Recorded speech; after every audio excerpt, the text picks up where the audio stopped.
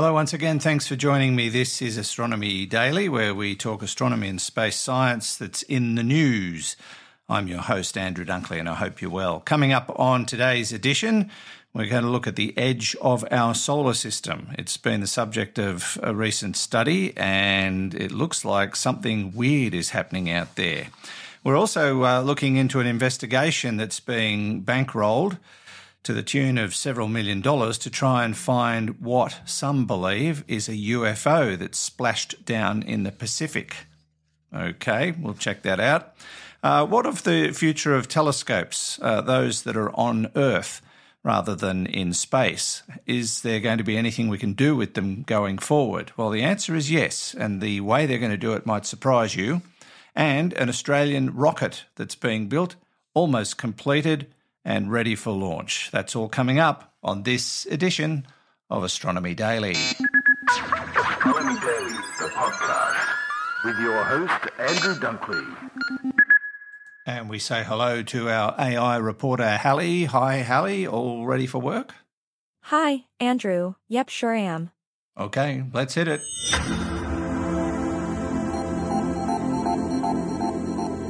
Firstly, some news from NASA. Artemis 1 has made a close approach to the Moon, flying within 130 kilometers above the far side of the lunar surface on November 21st. The Orion capsule blasted off on top of the enormous Space Launch System (SLS) rocket, the most powerful ever launched, on November 16th. After years of delays and several missed launch opportunities this year thwarted by hydrogen leaks, technical issues and, most recently, a hurricane that SLS weathered on the launch pad at Cape Canaveral in Florida, the liftoff went astonishingly smoothly. Orion is expected to enter orbit around the Moon on November 25th. Then, after 6 days in orbit, it has got to come back, a part of the mission that is just as crucial as the launch itself.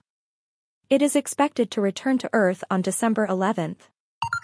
Still at NASA, the space agency says a historical review of actions by former Administrator James Webb confirmed its decision to keep the agency's flagship space telescope named after him.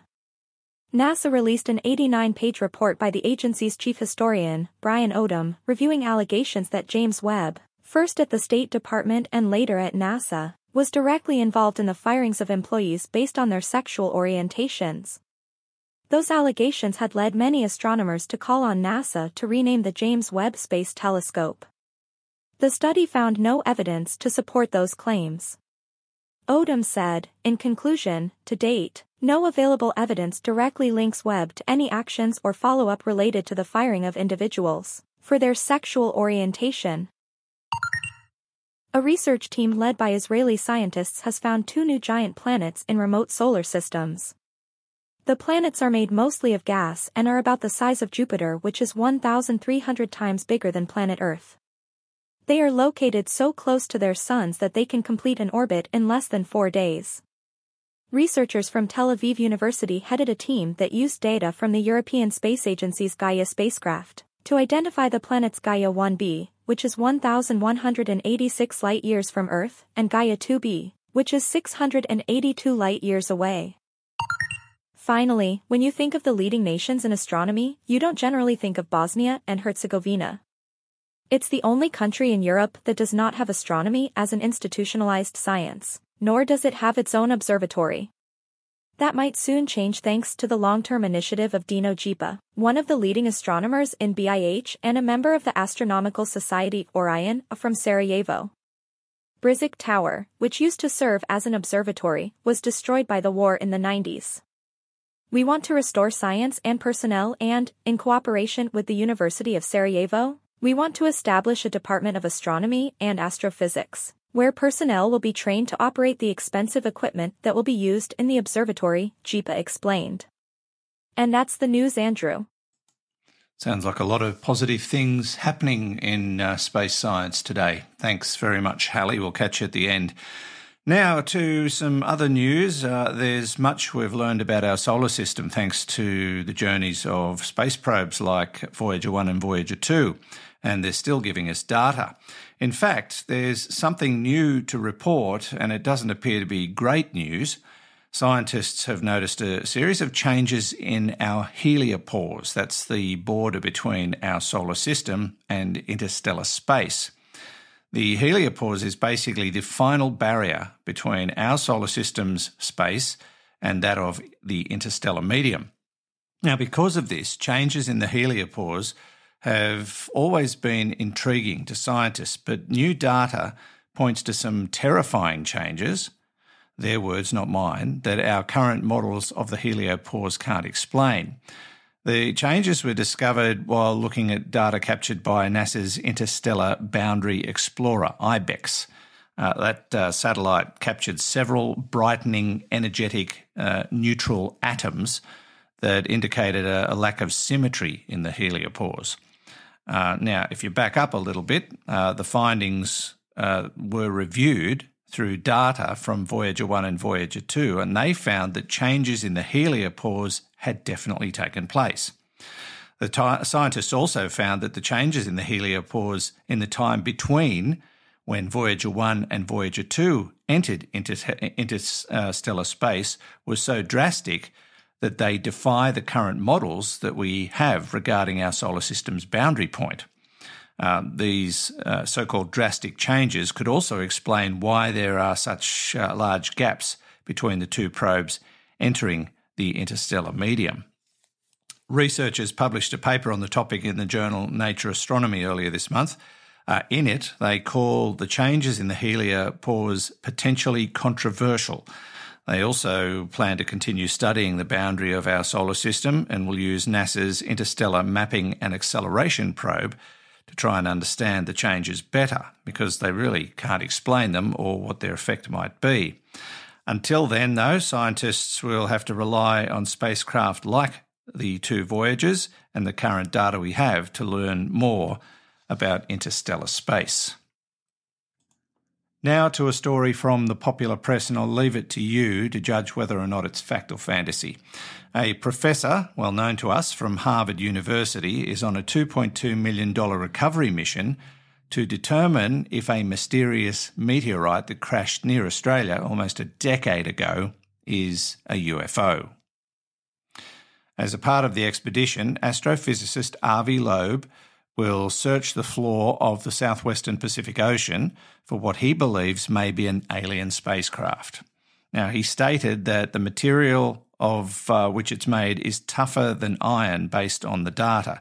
So the question is whether it's just an unusual rock or perhaps a spacecraft from another civilization. The unknown object came down in the Pacific Ocean in 2014, about 160 kilometres off the coast of Papua New Guinea, which is just north of Australia. Scientists believe it was travelling at 45 kilometres per second. Earlier this year, the US Space Command confirmed the article came from another star system and was the first interstellar meteor to ever hit Earth. But Professor Loeb, who heads up the Galileo project, which is working to capture a high-definition image of a UFO, believes otherwise.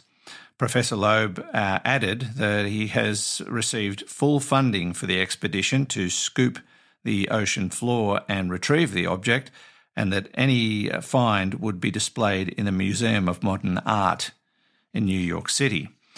Social media was divided over the news and whether extraterrestrial life exists. As I said at the start, you decide for yourself. The Astronomy Daily Podcast with Andrew Dunkley. Now, what of the future of telescopes? Fred Watson and I touched on this subject recently on Space Nuts when we were asked what kind of future there would be for smaller ground-based telescopes. Well, NASA is working the problem, sort of. The most likely future of Earth-based telescopes might be not to keep them on Earth at all, but not launch them into space either. NASA has a balloon program analysis group, and they're working on future astronomy programs which will use balloons as their main platforms. Now, balloons have been used for over a century to conduct physics experiments and astronomical observations and Earth observing work, but they remain relatively unknown to the general public. Balloon astronomy shares many advantages with space telescopes, but at a fraction of the cost. Modern balloon missions serve a wide range of scientific fields. Cosmic ray observations, for example, are a valuable source of data for particle physics experiments. Cosmic ray particles often carry energies far greater than what scientists can achieve in particle accelerators like the Large Hadron Collider. So these missions can collect valuable data by watching for collisions between cosmic rays and air molecules in the upper atmosphere. But balloons often perform more traditional astronomical observations as well. Small telescopes, less than a 1 metre aperture, are often hoisted above the atmosphere to study exoplanets. They can directly observe protoplanetary dust belts around stars and detect new exoplanets using the transit method.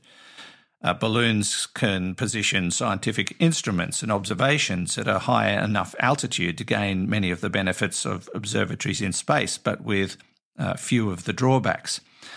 And because these missions are cheap, they can tolerate a much higher level of risk, and balloon missions also have a very high rate of recovery. They can also carry quite heavy payloads, so it seems the future of high-altitude balloon astronomy is assured in the years to come. Now, I do have one more thing, and this is from the Australian company Gilmore Space. They've almost completed building a rocket, and they're planning an Australian launch in April next year. And this will be Australia's first home-built orbital spacecraft. Adam Gilmore is co-founder of the company and says space is one of the key enablers of society, and it's good for a nation to have access to space capability if it can. And he's putting his money where his mouth is. The Eris rocket, as it's known, will stand at 23 metres and weigh in at approximately 30 tonnes. The power source will be 5 hybrid engines containing solid and liquid fuel, as well as a liquid oxidizer. Well, we'll certainly be watching with interest, and we'll report on how that launch goes if it happens on time in April next year. Very exciting for Australia. And that sort of dovetails well with the recent establishment of the Australian Space Agency. We're just about done. Anything more from you, Hallie? Nah. Okay, we'll see you later. Bye. Oh, I almost forgot. You can chase up all of these stories and more at astronomydaily.io, and you can also subscribe to the Astronomy Daily newsletter while you're there. Until next time, this has been Andrew Dunkley for Astronomy Daily. Astronomy Daily, the podcast, with your host, Andrew Dunkley.